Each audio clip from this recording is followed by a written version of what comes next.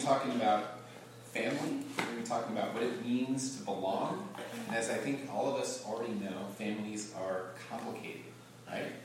Have you ever heard this saying before? That families are like fudge, mostly sweet with a couple of nuts?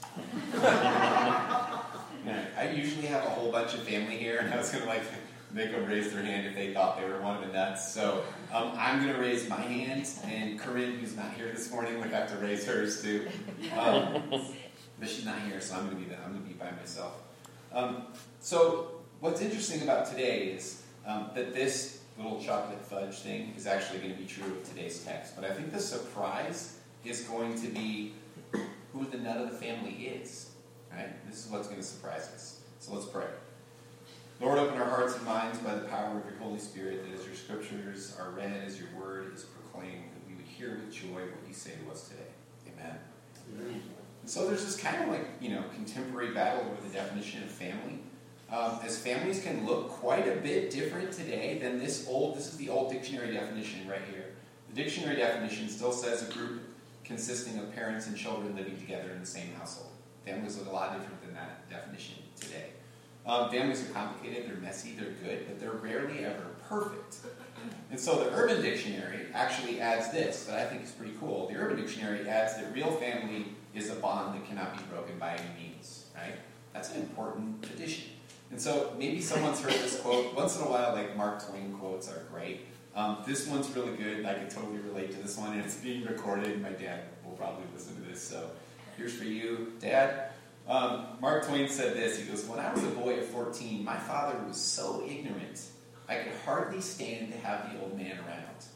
But when I got to be 21, I was astonished at how much the old man had learned in 7 years." That is brilliant. I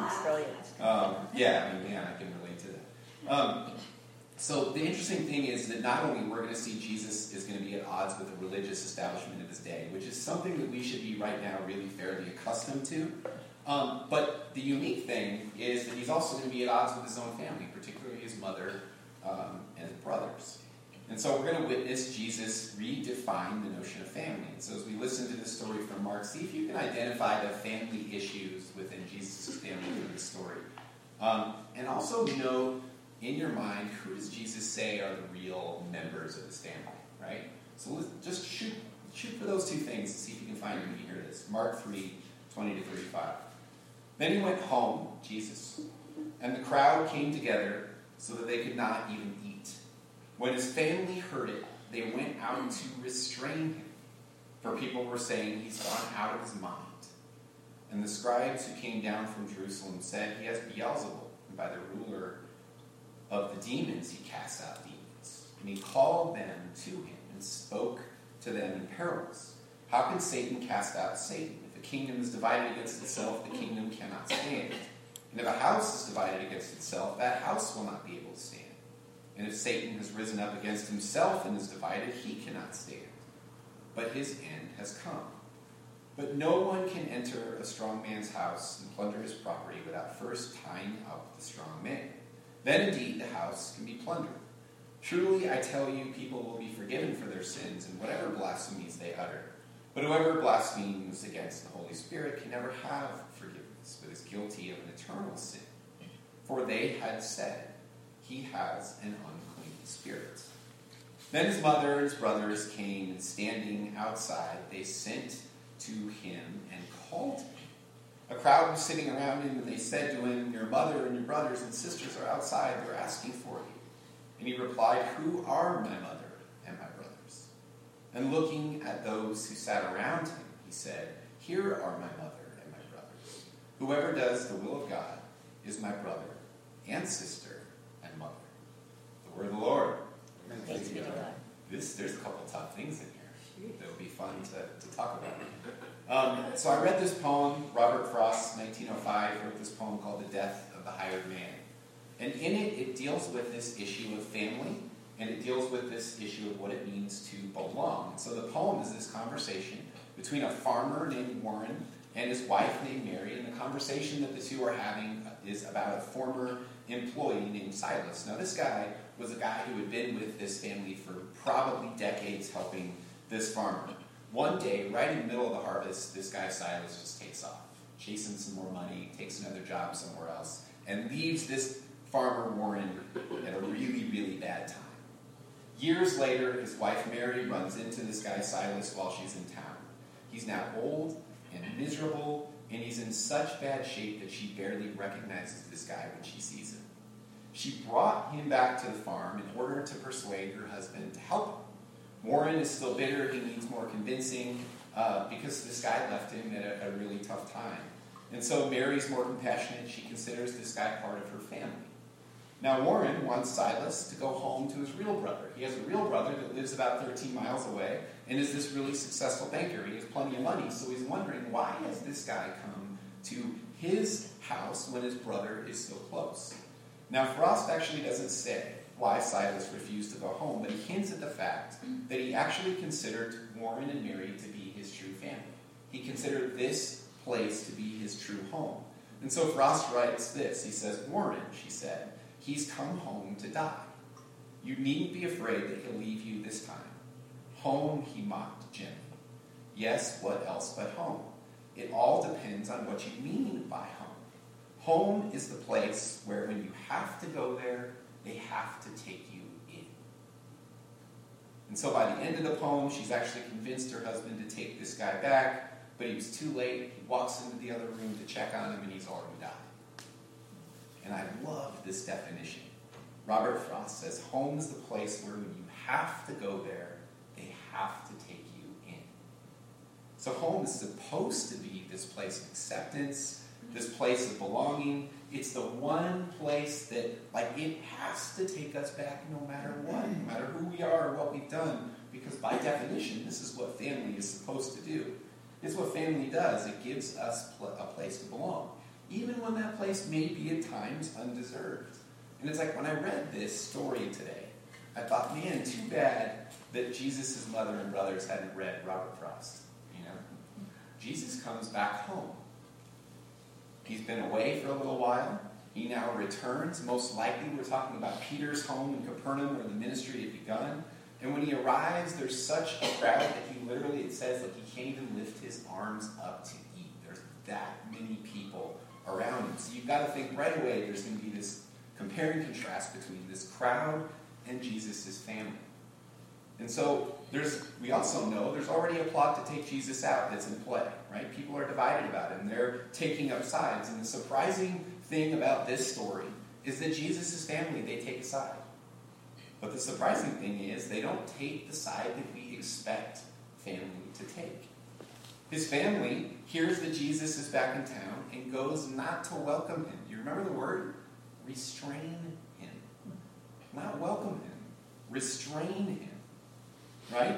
They're actually trying to stop him, believing that Jesus has completely lost his mind. And so the forces of opposition to Jesus surprisingly come from within. It's a pretty unique story in the Gospels. They come from those closest to him. And then, of course, from these scribes who are these religious leaders that are from Jerusalem that have kind of come to check up on him. So these are the two charges that they kind of levy against him, right? His family thinks that he's the nut in the fudge.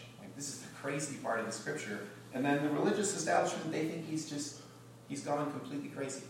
And that's definitely not the right thing. This is what the point is. This is the point of what I was just trying to say. That those who should be his biggest advocates are the ones that are his biggest adversaries. Those that should be on his side are the ones that are actually working against him.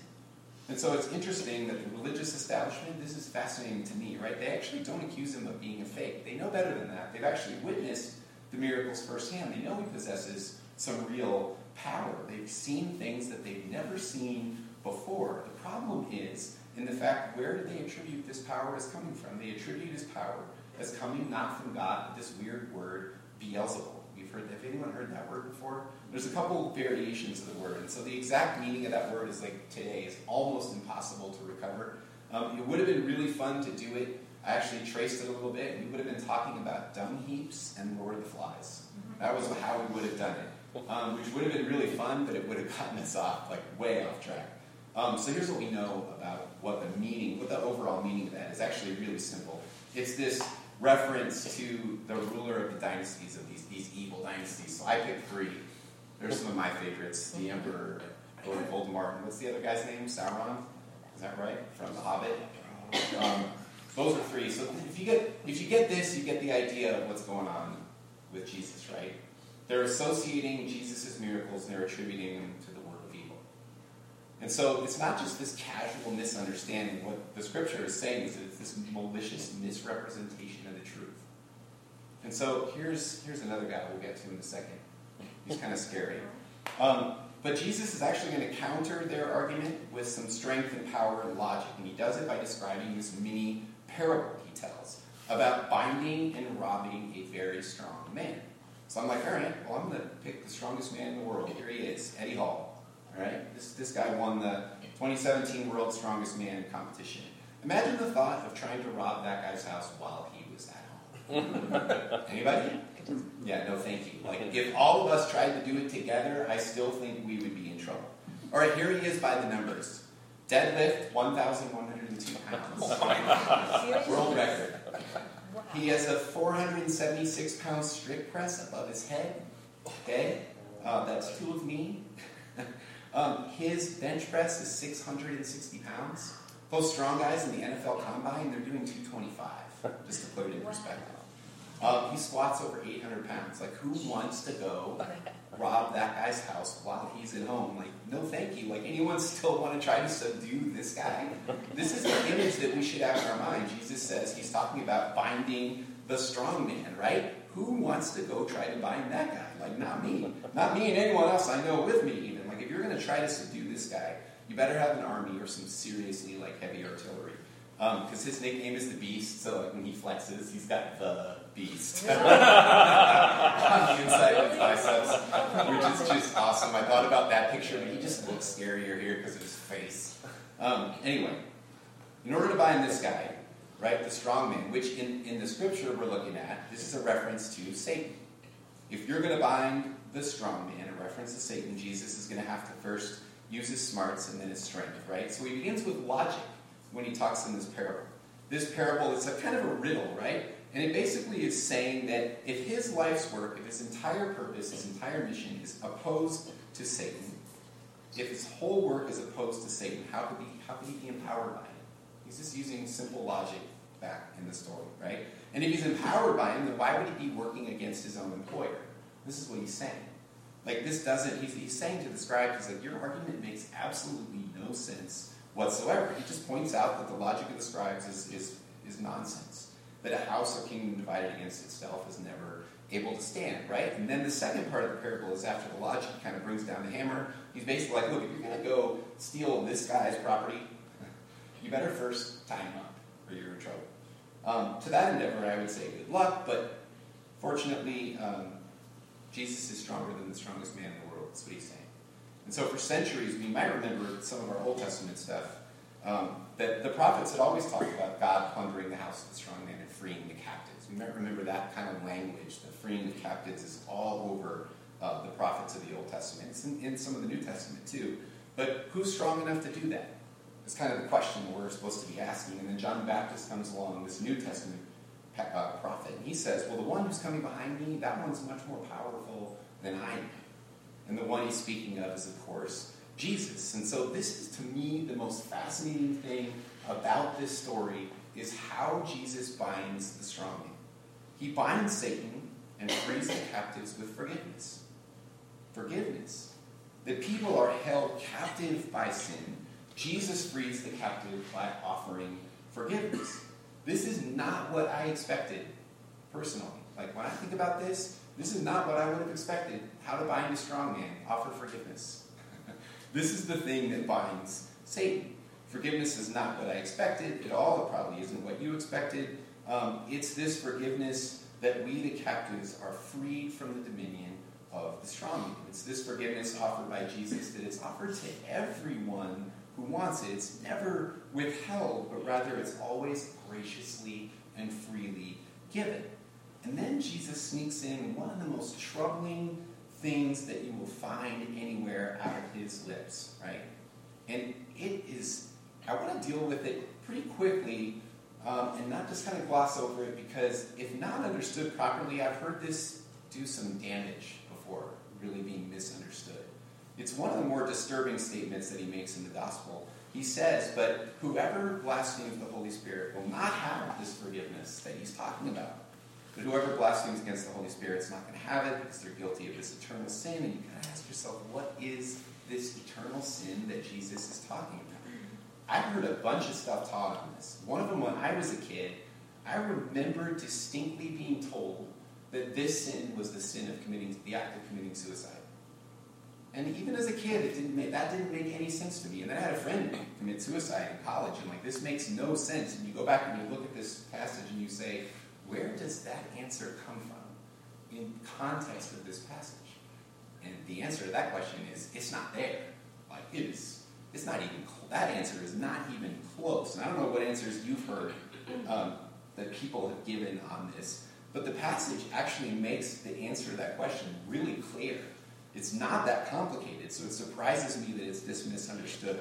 The eternal sin is really specific. It's this misguided idea that Jesus is motivated by and serving the cause of evil rather than good. This is the context of the passage, right? The person who believes that, Jesus seems to be saying, is lost. They're so lost, they're not even able to distinguish good from evil, or light from darkness, or right from wrong. And so, like the prophet Isaiah said, this is something similar. Woe to those who call evil good and good evil, who put darkness for light and light for darkness. People are so confused they can't even tell the difference between these two things. And then I was like, when I looked at this, I was asking myself, who could make this drastic a mistake? Who looks at good and sees it as evil? Who are those people? I don't know. I'm not sure I know who they are. And then I had this aha moment, right? I looked back at the scripture and I'm like, this is exactly what the scribes did. Exactly what they do. And this is what Jesus is saying to them. It's like they witness his power, these miracles that Jesus has performed. And what do they say? They say, this guy's possessed by demons. That's that mistake, right? That Jesus gives them this pretty stern warning because of it. And I was like, man, who could look at Jesus bringing peace, healing the sick, offering forgiveness to the sinner, offering salvation to the world, and mistake it for the work of evil?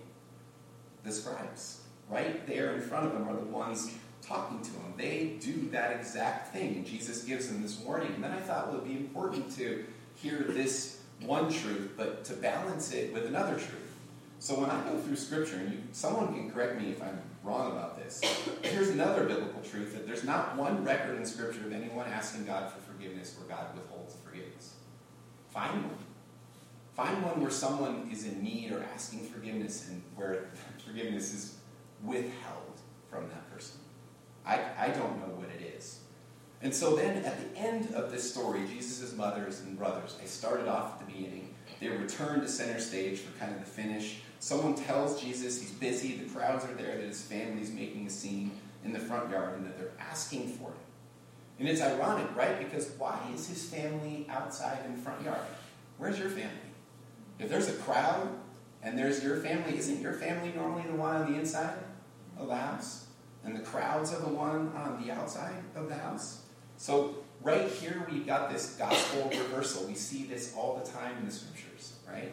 But there's some kind of reversal going on right here. It's this huge hint that outsiders have become insiders, and that insiders have become the outsiders.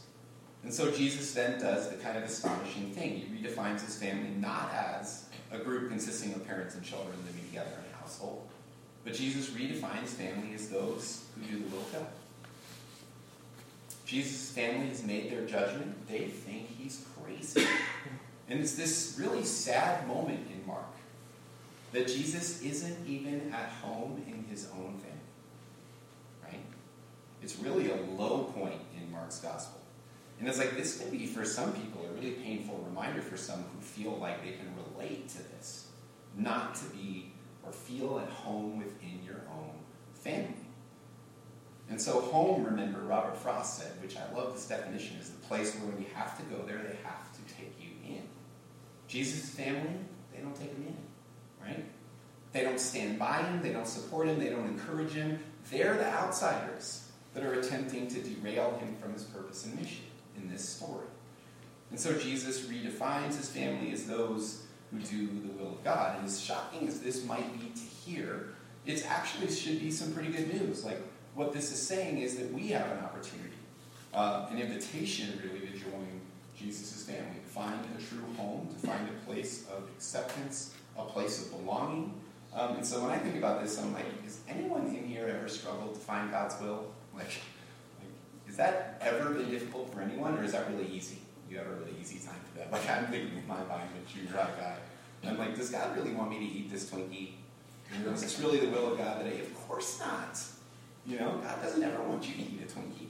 Anyway, but am I going to eat it anyway? Absolutely. But people ask this question all the time. People struggle with this all the time. I talk to countless people, have this question all the time. They want to sit down and they want to talk about it. I'm just trying to figure out God's will for my life. Like, serious, I'm just kidding about the Twinkie thing, because that's where my mind goes. But like, should I take this job? Should I be with this person? Right? And they have all these questions of behavior. Should I do this or that? And it's like, I started thinking about, some people, like, raise your hand if you're a checklist person. Like, we have a lot of, and there's a lot of checklist people, right, that really like it clear and easy. You can check the box when you're done, and you got that covered. Mark just doesn't offer checklists on the answer to this question. But that's the bad news. The good news is Mark does offer two ideas. Basically saying, like, if you want to do the will of God, there's two things that Mark suggests in this story. And here they are. And I like them because they're not terribly complicated. They're really simple. Stick around and follow Jesus, right? Stick around and follow Jesus. And so Jesus is here in this story inviting us to come along for the journey, to join with him. It's this invitation moment where the crowds are the ones that actually listen. This is where Mark should really surprise us. The crowds are the one. They're usually in Scripture, the crowd's almost always a negative example. Almost always. But this time, they're the ones that get it right. They're the ones that are gathered around Jesus. They're listening. They're intently listening. They're following. They're doing exactly what Jesus said. And his own family, they're the ones that are on the outside looking in, right? They're not sticking around, sticking by him. And that just made me think, like, it's really, really easy to drift away from Jesus in church. Like, I guarantee you, at some time or another, we've all been there and can understand this, We see it all the time. Like, life's so short, we've got a lot of things going on, so much to do. To Jesus might say something like this to people like us, right? There's, like, nothing in life that's more important than sticking by me. That's what this story is really about, this invitation to follow him into this kind of unfolding of the good news of the kingdom of God among us. And so discipleship, of course, it depends on being in Jesus' presence, gathered around him like this crowd, sitting at his feet, listening and following. And so finally, for those concerned, which was me, I admit it, I heard, Jesus' harsh statement to his mother, his brothers, and I'm like, oh boy, this is one of the harshest things he says. For those concerned about that statement, there's two kind of fun things to think about before we go. By the time that this Gospel of Mark was written, Jesus' mother, Mary, is already held in extremely high regard by the early church. What does that mean? It means that she didn't stay where she was. That's what that means. Because if she had, she would not have been held in high regard by the early church, for sure. Second, by the time Mark's gospel was actually written down, guess who the leader of the church in Jerusalem was? Anybody? James, Jesus' brother. Right? Jesus' brother who's here trying to restrain him. Jesus' brother is the leader of the church of Jerusalem after Jesus' death. Right? So hopefully that warms the heart just a little bit. We don't go out thinking that Jesus is estranged from his family forever. They did end up sticking around. They did end up following. Even Jesus' family, who gets it pretty good in this story, eventually, right? Even Jesus' family finds their true home in him. And that's a really interesting thing to know. Because I just think it's unfair to leave it like this without telling you, this is what happened later on. We don't know exactly what happened. We know something happened that changed and transformed their life. forever. So may we all stick by Jesus. May we all learn to follow Jesus more closely. In so doing, discover our true home and kind of lean into the fact that our family has grown. This is exciting.